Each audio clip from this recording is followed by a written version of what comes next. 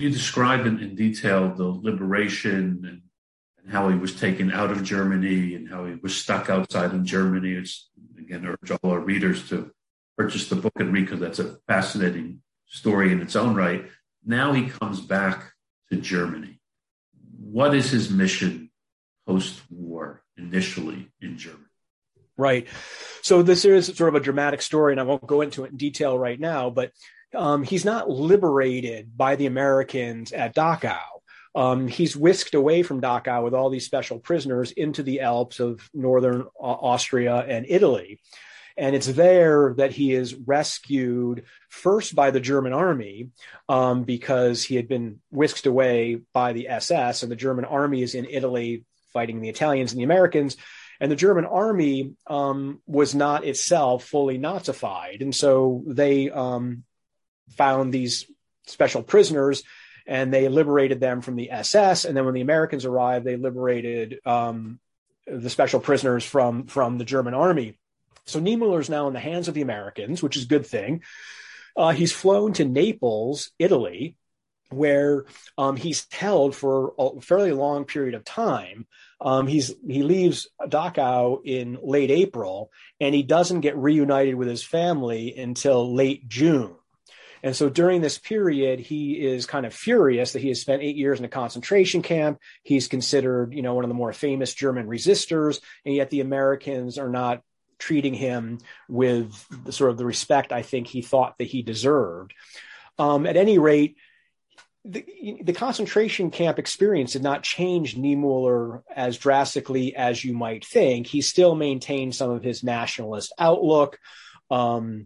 And when he's interviewed after his experience in the concentration camps by some Americans in Naples, he voiced some opinions that people found pretty offensive.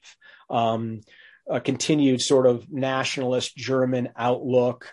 He said that he didn't think Germans would feel responsible for the Nazi era or for the concentration camps. He blamed everything on the Nazis as if this was not a German problem, but just a Nazi problem. That interview was a bit of a scandal. And afterwards, he received a lot of criticism, and he received a lot of visits from American Protestants, from Karl Barth, from a Dutch Protestant who was prominent in the World Council of Churches. And they all kind of coached him a little bit, explaining, we need you to be the voice of repentance. We need you to be the German model for coming to terms with the Nazi past. And they encouraged him to think that only he could do this because he had spent 8 years in a concentration camp. And so if he were to come out acknowledging his guilt and his responsibility for Nazism, that it would be a model for other Germans to confess their guilt, responsibility, and so forth. And so he has this sort of turnaround during this period where he begins to realize that he has an important role to play in the rebirth of Germany after Nazism.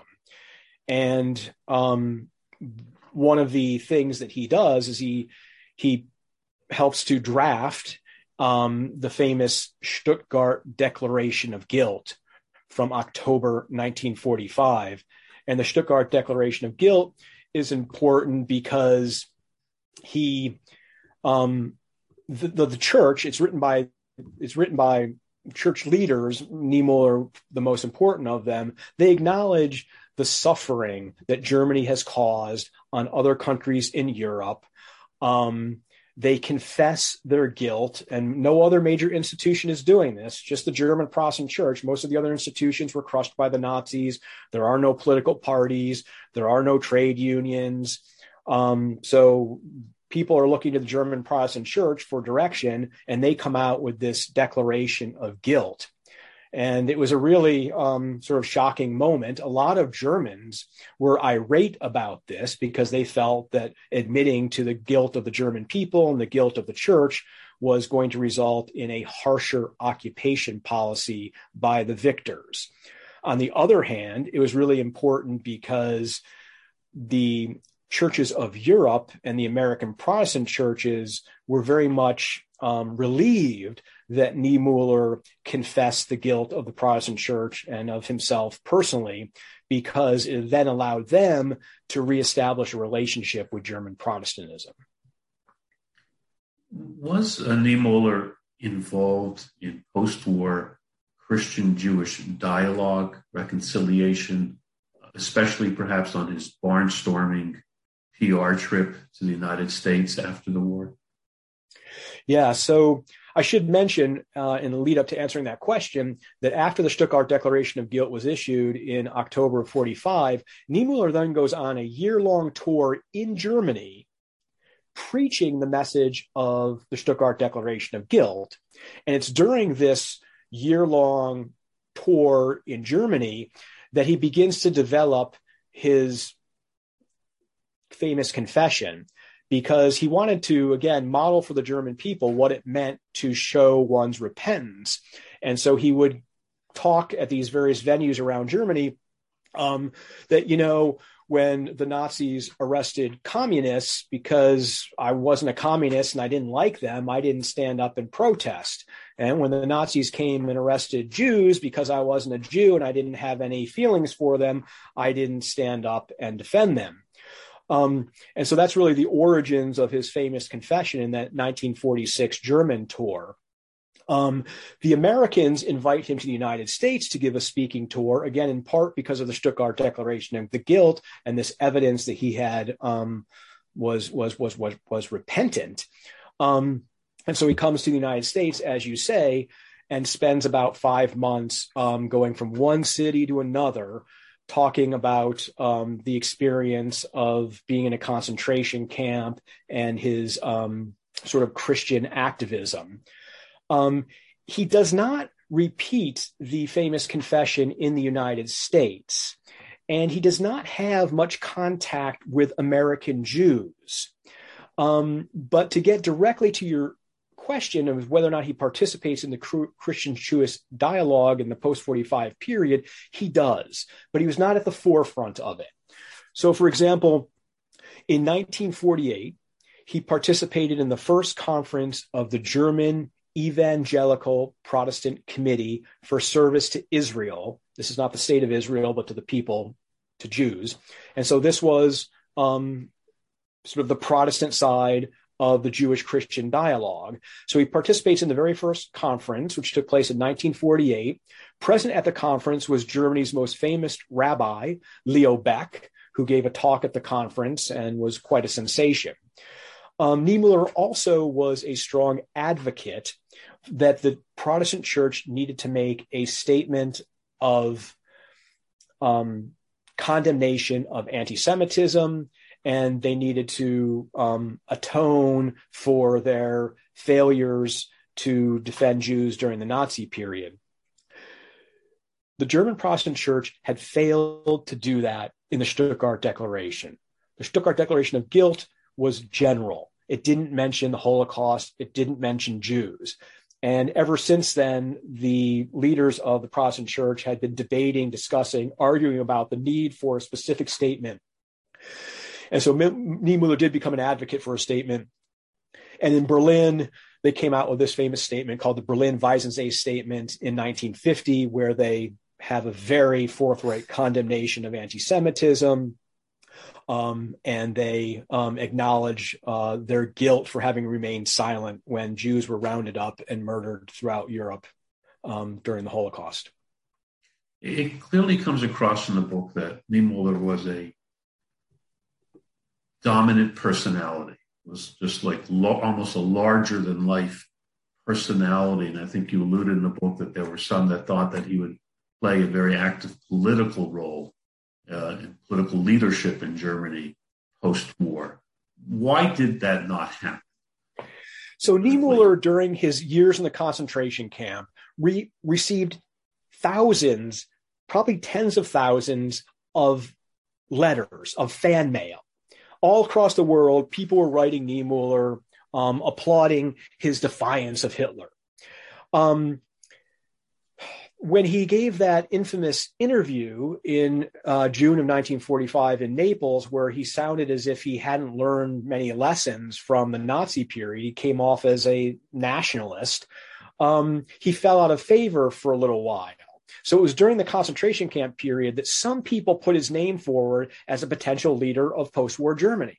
I mean, wouldn't it be great to have somebody who resisted Hitler and was a moral, ethical leader to become the next leader of Germany politically? But he really sort of, people I think realized that while he could perhaps play some political role, that he was not meant to be a political leader. He did believe that one of the most important lessons he took from the Nazi period was that the church has a political role to play, that the church cannot stand by and watch a totalitarian dictatorial government come to power without condemning it. And this was really one of the most important messages that Niemoller preached in the post-45 period, that the church should not remain a quiet institution when it came to political affairs. So Niemoller voiced his opinion about politics regularly after 1945. He never ran for political office. He wanted to remain a pastor for the rest of his life. So he tried to sort of infuse politics with some Christian and ethical tenets. This led in part to him becoming a pacifist during this period. And he spends really his life after 1945 engaged in faith-based activism. He travels the globe, as you indicated. He's in Africa, he's in Asia, he's in India, he goes down to Chile and Latin America, he's in Australia, New Zealand, all over the Eastern Bloc and the Western Bloc, travels to the Soviet Union, ends up in Vietnam, South Vietnam, meets with Ho Chi Minh in North Vietnam. He becomes a serious leftist, progressive political activist. And so what I think is so remarkable about his life is that he makes this transition from being a militarist and a nationalist Protestant to being a progressive activist and a leader of the ecumenical movement. And embracing pacifism was part of this transformation. What was the theological jump that led him to this anti-war pacifist position as opposed to being one who said, now we have to rebuild Europe, freedom, democracy, the war against the Soviet Union, the Iron Curtain? Theologically, what was that progression? Yeah, that's a little hard to explain, but it does happen during this period from basically 1948 until about 1954. He's having more and more contact during this period. He becomes sort of the foreign minister of the Protestant church, which involves all this travel I was talking about. So he's coming into contact with all sorts of people. And one group that he comes into contact with is the Fellowship of Reconciliation, which is a pacifist organization. One of the leaders is this well-known guy, A.J. Muste. And Niemoller comes into more and more contact with these types of individuals, in part because he's more and more associated with the progressive wing of Protestantism in Germany. His movement toward pacifism is also influenced by the Korean War. The Korean War breaks out in 1950 when the North Koreans invade the South. This is of a concern to Germans because Germany has an eastern part of Germany that's communist and a western part of Germany that's liberal democratic. So there's a fear that perhaps the East German communists would invade Western Germany, just like the North Koreans communists invaded South Korea. And so there's a number of different sort of factors that come into Niemoller transitioning from somebody who had embraced war, even as a Christian, to someone who actively protested war, nuclear weapons, and any sort of remilitarization of Germany after 1945. Once the Cold War begins, many of the Western powers, including the United States, believed that it was time for Western Germany to remilitarize, since they were right on the border with Eastern Germany and the Iron Curtain. And Niemoller was terrified that, East Germans and West Germans would go to war against one another, and that they would be sort of the center of any sort of nuclear Armageddon. And so this also influenced his movement towards pacifism. One thing that was kind of crucial in all of this was that the so-called father of nuclear chemistry is this German scientist called Otto Hahn. And Otto Hahn and Niemoller met in 1954. And Otto Hahn explained that the atomic bombs dropped in 1945 on Japan were nothing compared to the hydrogen bombs that had been developed since then. And he said in 1954 to Niemoller that nuclear warfare today would mean the annihilation of the planet.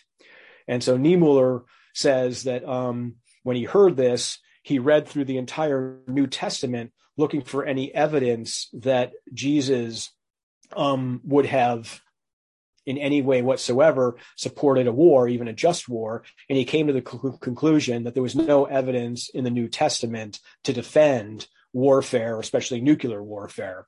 And so from that point on, he announced his pacifism in 1954 and spent much of the rest of his life advocating for a pacifist position.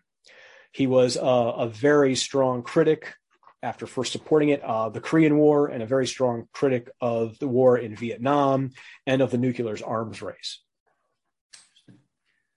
As you teach this subject, Martin Niemoller, to your students at Skidmore, and as you speak to audiences, what's the message that you try to impart, especially to young people, and why should they study? Why should young people study the life of Martin Niemoller? I think a lot of young people come to Martin Niemoller, and I think this makes sense to me, through his famous confession. Millions of people have visited the Holocaust Museum in D.C., where his confession has a very prominent spot. As you're ending your trip through the exhibition, you are confronted with the Niemoller quote. First, they came for the communists, and because I was not a communist, I did not protest their arrests. When they came for the socialists, since I was not a socialist, I did not speak out. When the Nazis, came for the Jews, since I was not a Jew, I did not speak out. When the Nazis finally came for me, there was no one left to speak out. I think that this is a really good place to sort of enter your understanding of Niemoller, because it's a confession of guilt. It's a confession of responsibility. Niemoller was a free man from 1933 to 1937. And during that period, communists, socialists, trade unionists, Jehovah's Witnesses, the incurably ill, and Jews were arrested, sent to concentration camps, sometimes sent to their deaths. And Niemoller was a prominent pastor, a privileged man in many ways, and he didn't speak out for the most part during that period. And so his message in this quotation is really about the dangers of being indifferent to the persecution of people who in one way or another are different than you. They might be different than you politically, like the communists, or ethnically or religiously, but it's important when innocent people are arrested or are oppressed for those people who are not in that position to speak out. And so I think that that's one very important reason to study Martin Niemoller, for young people to come into contact with his life and his thought. I think a second reason that I find very admirable is his willingness to change, his willingness to practice self-introspection and self-reflection. In a sense, he's a very stubborn man. On the other hand, he showed a willingness to evolve politically and morally during his life. There are not too many people who do this, and there weren't too many Germans who were willing to do it after 1945.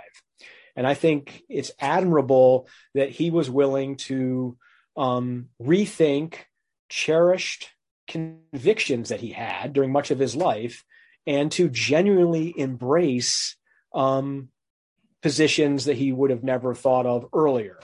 So he makes this transition from being a militarist to being a pacifist. and that's a genuine transition. He makes a transition from being far right to being progressive, and he makes a transition, perhaps not as perfect as we would like, from being an anti-Semite to being a fighter for racial justice.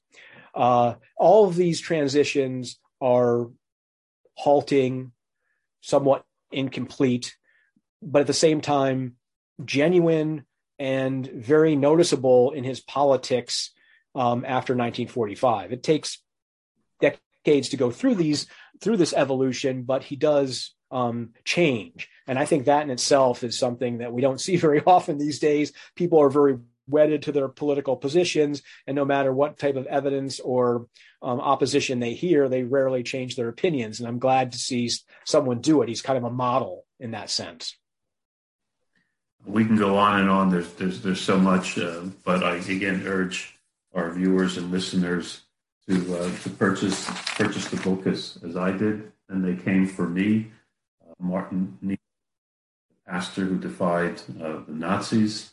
And Professor, thank you so much for your time. It just really it's a fascinating account, and the book really says it all. And again, urge all our readers and viewers to go on Amazon and simply purchase it. Well, thanks so much. I really enjoyed the conversation. Thank you.